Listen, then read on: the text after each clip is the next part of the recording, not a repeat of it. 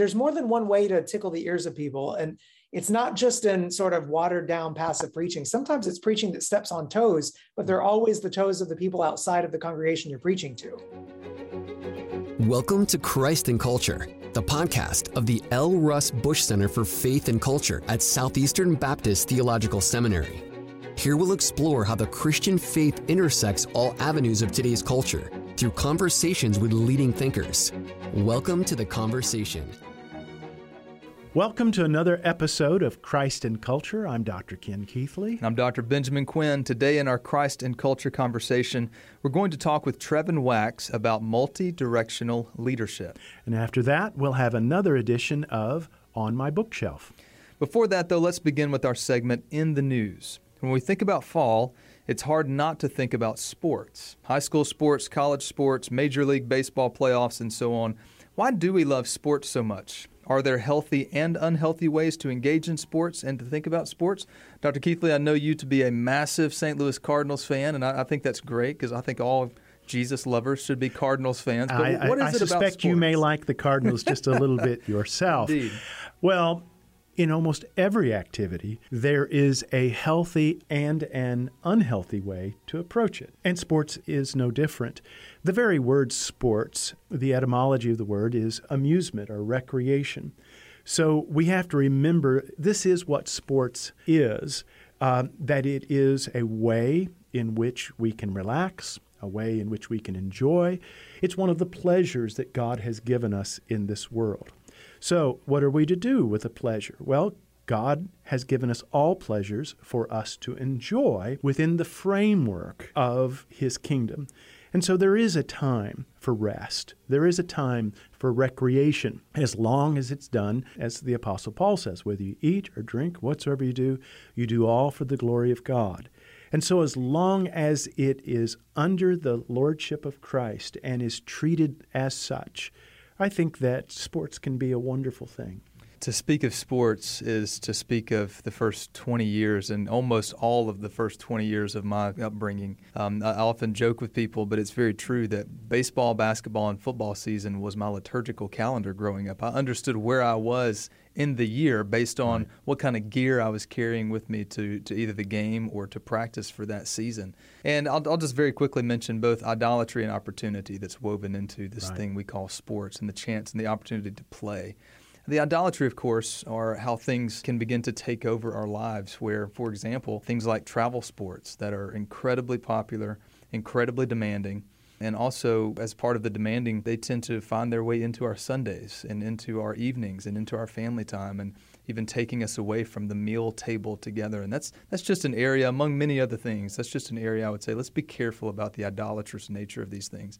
And yet, I want to speak much more positively to the opportunity. I coach my boys' baseball teams and love to do that. Baseball is, I guess, among the three big baseball, basketball, football, that's probably my favorite sport. And one of the things I love to tell these young boys, these are 9 to 12-year-old boys, at the beginning, during, at the end of the season, guys, baseball is a game, but it's a metaphor for life. You learn how to be a good teammate. You learn how to overcome adversity.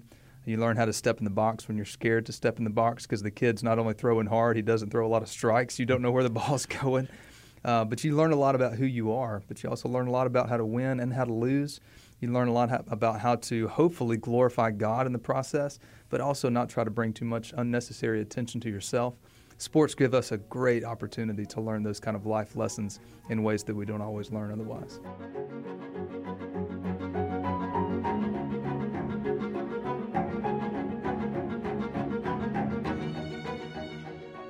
If you're a pastor, a leader, a parent, a coach of all types in any kind of leadership, you're probably accustomed to dealing with the threats and challenges from one direction.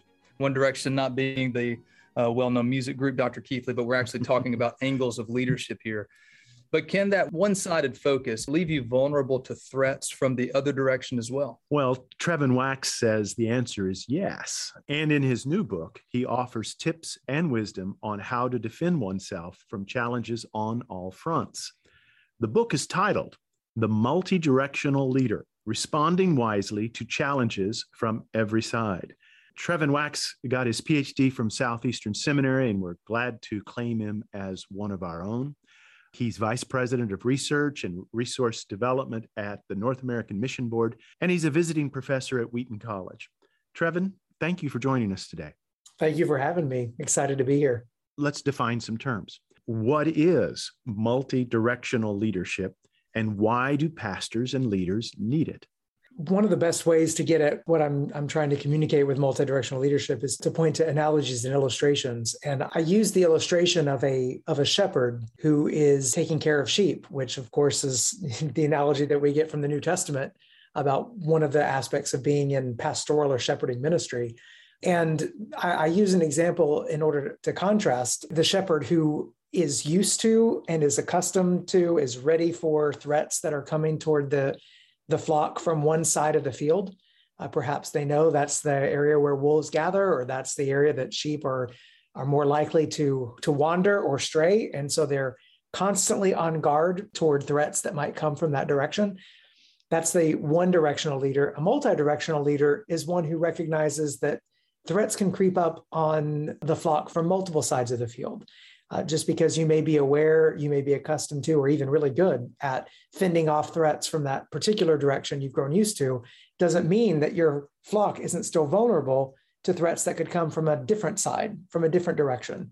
And so what I'm trying to get at in the book is this understanding that there's more than one way for our people to succumb to different kinds of temptation, to be drawn away. To use political terms, it's not just the dangers of the left or the dangers of the far right. There are dangers that are present and that are coming at us from multiple sides. And a good shepherd is going to want to be aware of those challenges and ready to fend off those challenges no matter what direction they come from. Trevin, you talk about this idea of faithful versatility. So that's a phrase that perhaps might just kind of rush right past us. So let's sit there for a second. It makes sense to all of us that we need to be versatile as leaders, but you talk about faithful versatility. Can you give us some examples of people who have done that well as people who haven't done that well? Yep. So I guess the preeminent example that I use in the book as just sort of my go-to example for multi-directional leadership is John Stott. I believe probably more than anyone in the last 100 years that John Stott models this multi-directional mindset in which you see this all throughout his works. He's versatile in the sense that he is, in one setting, he may have a word for one group of people warning about a danger he thinks faces them specifically. And then in another setting with a different group, he may sound what sounds like an opposing alarm. It's not that the alarms are actually contradictory. It's that in knowing his audience, in the context and the particular vulnerabilities that they have and the ways that they would be susceptible to error, he's issuing warnings that generally don't come from the same person. We are used to people who are less versatile as leaders, people who are known for always opposing threats to this, from this side of the field, or always opposing threats from that side of the field.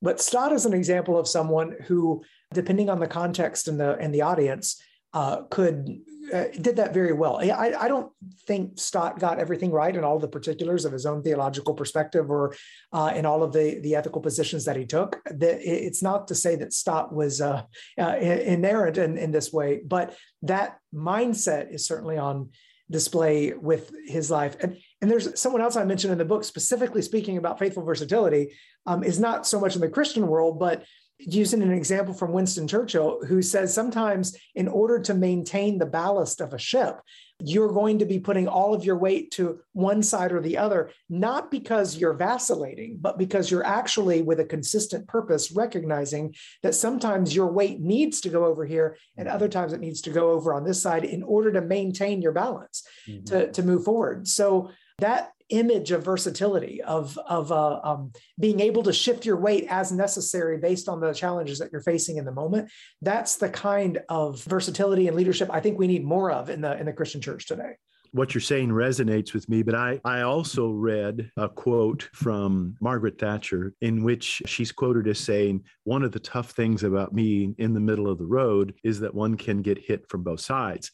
And so when someone hears you talking about being balanced, help us to distinguish being balanced from simply being middle of the road or being moderate. You seem to be saying something more than that. I push back in the book against the idea of balance as the primary feature, even though some people that I love reading who I think are good models of balance in this way, Tim Keller, John Stott, and others, use that terminology of balance. I don't find the word balance to be as helpful of a word. The multi-directional concept is a little edgier in the right way. And what I mean by that is there are times when you will appear very imbalanced if you're fighting off a true threat to the flock that is prominent and prevalent in your congregation. That's one reason. Another reason is I don't think that pursuing balance, trying to find this perfect balance is actually possible for anyone. I think nor is it exactly desirable. Yeah, I just, first of all, I don't know that it's desirable. And secondly, I don't know that even if you desired it, you would achieve it, because we all come to the task of shepherding, of leading with different experiences, with different biases, with different sort of just things that we bring to the table that are going to incline us in different directions. And so one of the things that I think is important is for us to lean on other shepherds who may be more skilled than we are at discovering or seeing threats from different directions of the field than we are accustomed to, not because we can't fight off those threats ourselves, but because no one can be perfectly attuned to every danger that's out there, to every alarm that needs to be rung, bell that needs to be rung, or anything like that. We've got to rely on each other in order that ministers together will achieve some sort of balance. Not that one person on their own can have this sort of perfect combination of wisdom. To be clear, this is not just finding, here are two extremes, let's take the middle road. This is about actually using the example of Charles Simeon, G.K. Chesterton, and others. This is actually about holding tightly to two extremes and not letting either one of them dilute the other. If you see two very strong truths that are mentioned in Scripture, the answer is not to try to dilute them or to find the middle path between them, but to hold up both of them as strongly as possible and to emphasize the one or the other based on the moment that you're in. That's the way of wisdom. I think we do that already naturally in a lot of our conversations, but I'm wanting to bring that to the surface to say, forget the mushy middle moderate position. That's not what this is about. This is being willing to do what Margaret Thatcher said, take arrows from people on both sides, but not because you're trying to be in the middle, but because once you issue warnings, you're going to step on toes.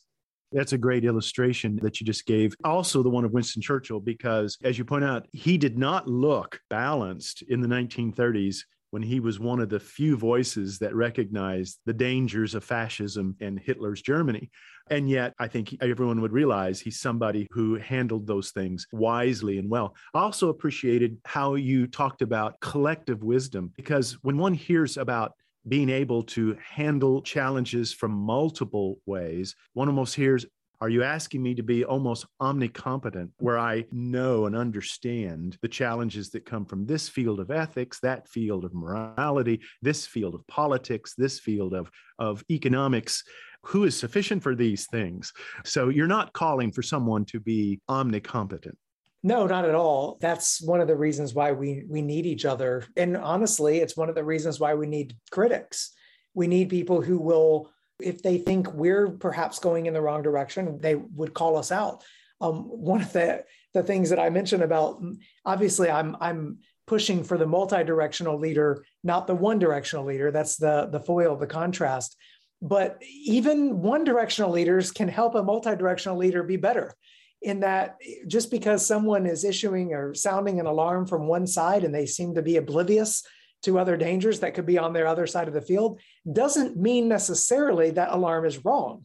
So one of the things I think that a multi-directional leader can do is to recognize when there are those one-directional guys out there, to listen to those alarms and to take them into account, to consider whether or not they're overblown or whether they're actually onto something, but to take that into consideration as they seek to lead faithfully. The whole point of it is not that one person can do it all, but that grounded in the Scriptures, in the camaraderie that we feel with other believers in Christ who are called to lead God's people, that we can be wise in the decisions we make and in the warnings that we give. Trevin, imagine that I'm preparing to step into a new leadership role of some sort. I love your imagery of shepherd, but you're using that more broadly than just for pastors. But let's say I'm getting ready to take on a new leadership role, perhaps at my church, but perhaps in an institution or perhaps at a place of business. and I want to take your advice of being multi-directional instead of one-directional. What are some of the steps that you advise me on? Here are the things that you need to look for right now to begin to implement this kind of leadership. It's not so much that there's a checklist of things to do as much as there are some activities you can participate in to help develop that sensibility.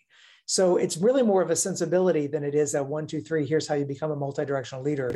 The first and foremost, of course, and we're Bible people here, is to immerse yourself in the scriptures and to make sure you're not screening out elements of the scriptures that don't sit well with you, that you're not just focused on the parts of scripture or the warnings of scripture that you already heed, but that you're really taking the scripture in its fullness as much as possible. So I think beginning with the scriptures, letting the scriptures blow up our systems and our prejudices and the inclinations that we might have towards certain texts over other texts or certain aspects of things that should draw our attention versus other things.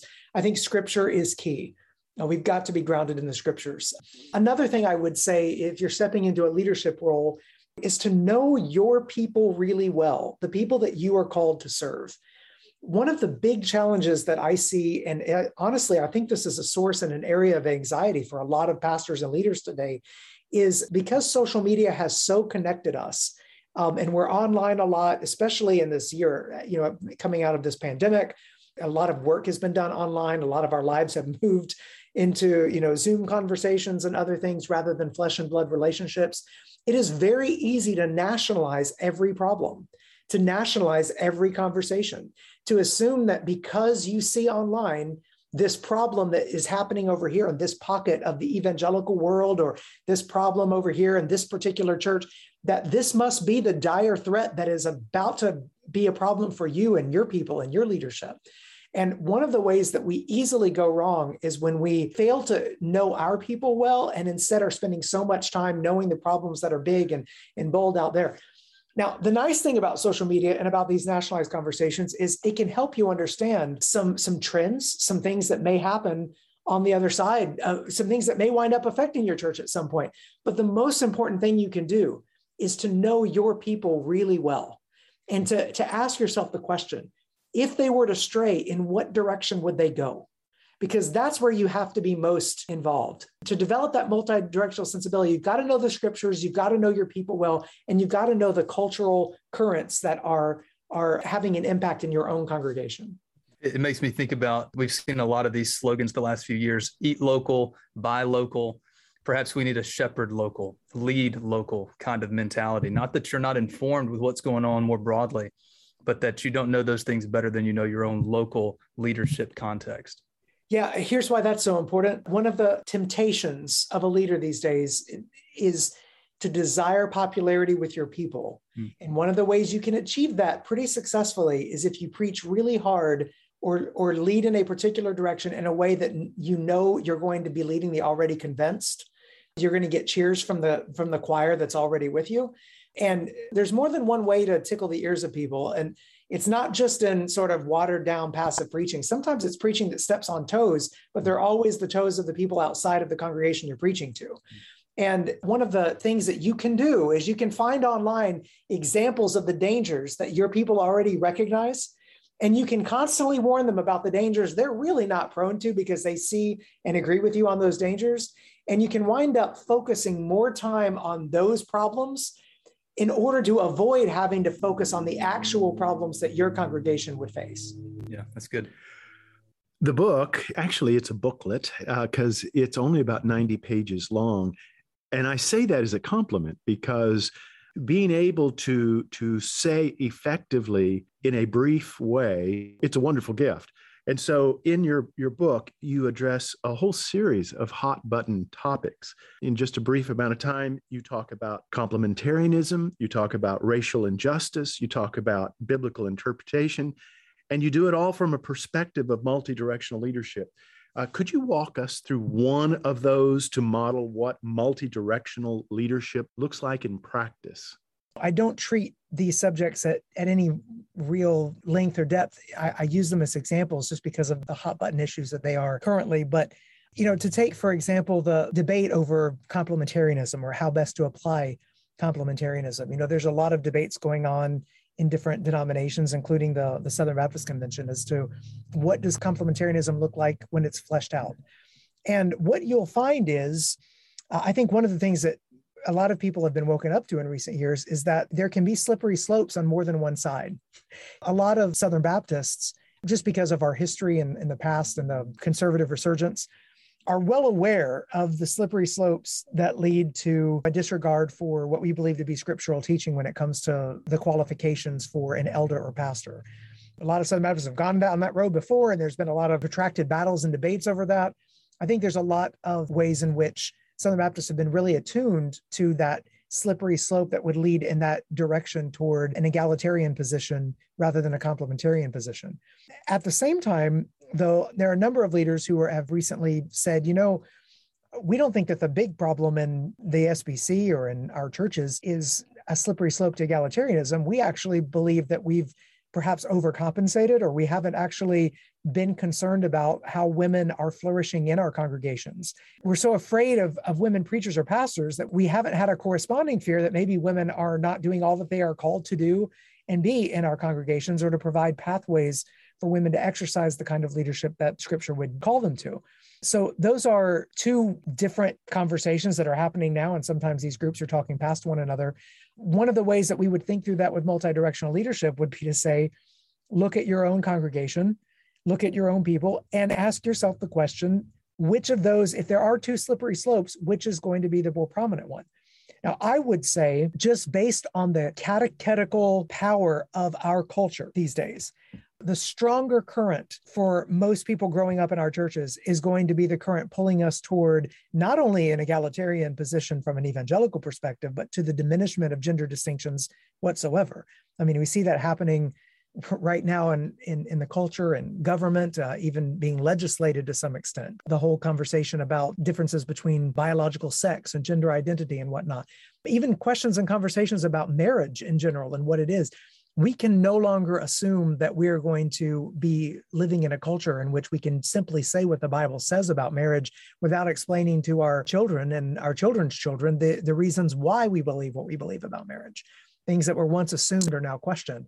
So I believe that the stronger current nationally, so to speak, is always going to be pulling us in this direction. However, there are some congregations, some organizations, some leaders who, in reaction to that, could potentially lead to the diminishment or to the stifling of women and their gifts in our congregations as a way of guarding against that I do think we've got to be super careful about. And so I'm not necessarily trying to solve the problem or answer the conundrum or settle the debates over how best to apply a complementarian convictions in the church. In the book, I don't have the room to do that, nor was that the intent. It was simply to say, this is an example where multi-directional leadership would serve us well, to where we could actually hear alarms from different perspectives. And instead of reacting against them in polarizing ways, we could heed different warnings that need to be heeded from different sides of the field and hopefully be able to maintain a biblical posture and a faithful complementarian convictions in our churches. Trevin, if you had to leave our listeners with just sort of one thought with respect to multi-directional leadership and really what you were trying to accomplish in the book, what would that final thought be? My word to pastors, I feel like I've been saying this the last few years, especially because there's just so much angst out there about the challenges we're facing. It's pastor your church, not the world. No one's called to be a world pastor. God calls particular people to particular people. And one way to take a little bit of the edge off, the stress off of trying to figure out how to navigate, these rough waters that we've been in is to recognize at the end of the day, you don't give an account for everyone who might come across a Facebook post of yours or that, you might have just tangential conversations with. We give an account for the people that have been entrusted to our care. Yeah. And so knowing them, knowing their tendencies, knowing their vulnerabilities, knowing their where they need encouragement, knowing where they need exhortation, at times rebuke and correction. This is what scriptural pastoral ministry is all about. And so I would just urge people in this time, and even if you're not a pastor and you're listening, let's say you're a Sunday school teacher, or you're, leading a life group, or you're doing, you're involved in lay leadership in your church. Know the people that God has brought into your path and seek to serve them really well. You don't have to be all things to all people. You've got to be something to them. I think that's a word that we need in an age where everything is totalizing and nationalizing, and we catastrophize so many things online. one of the ways is to get back to actual flesh and blood people and ministry with the people that we've been called to. We've been talking with Dr. Trevin Wax about his new book, The Multi-Directional Leader. Trevin, thank you for being with us. Glad to join you guys.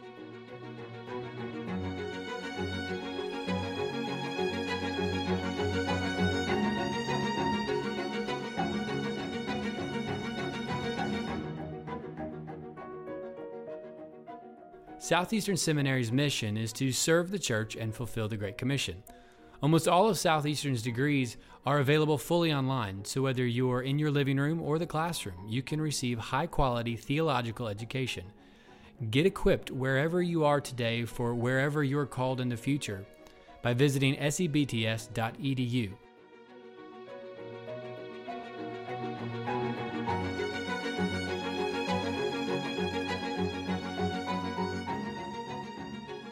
Now it's time for On My Bookshelf. This is a segment in which professors at Southeastern Seminary give you a peek into what they are reading. Today, we're honored to have Dr. Kristin Kellen, Assistant Professor of Biblical Counseling here at Southeastern. Dr. Kellen, what's on your bookshelf? Recently, I have been really interested in the topic of neuroscience and the brain and how the brain relates to mental illness, emotions, that sort of thing. And I came across this book called Switch on Your Brain by Dr. Caroline Leaf. And as I started reading it, I wasn't necessarily anticipating that she was a believer and would be advocating for Christianity and biblical beliefs, but turns out she was. And so it was a fascinating read on how the Lord designed our brains to incorporate our emotions with our thoughts and our behaviors. As a counselor, naturally, I'm interested in these things, but she talks through how we can align our thoughts in such a way that it creates healthy pathways in our brain, and then that in turn helps our brains to function better. Now, let me be clear. I don't know that I would agree with everything she says in this book, but it's an interesting read in trying to understand the complexity of the brain and the relationship between our non-physical mind and the physical organ of the brain, and how those relate to our beliefs and behaviors and our emotions.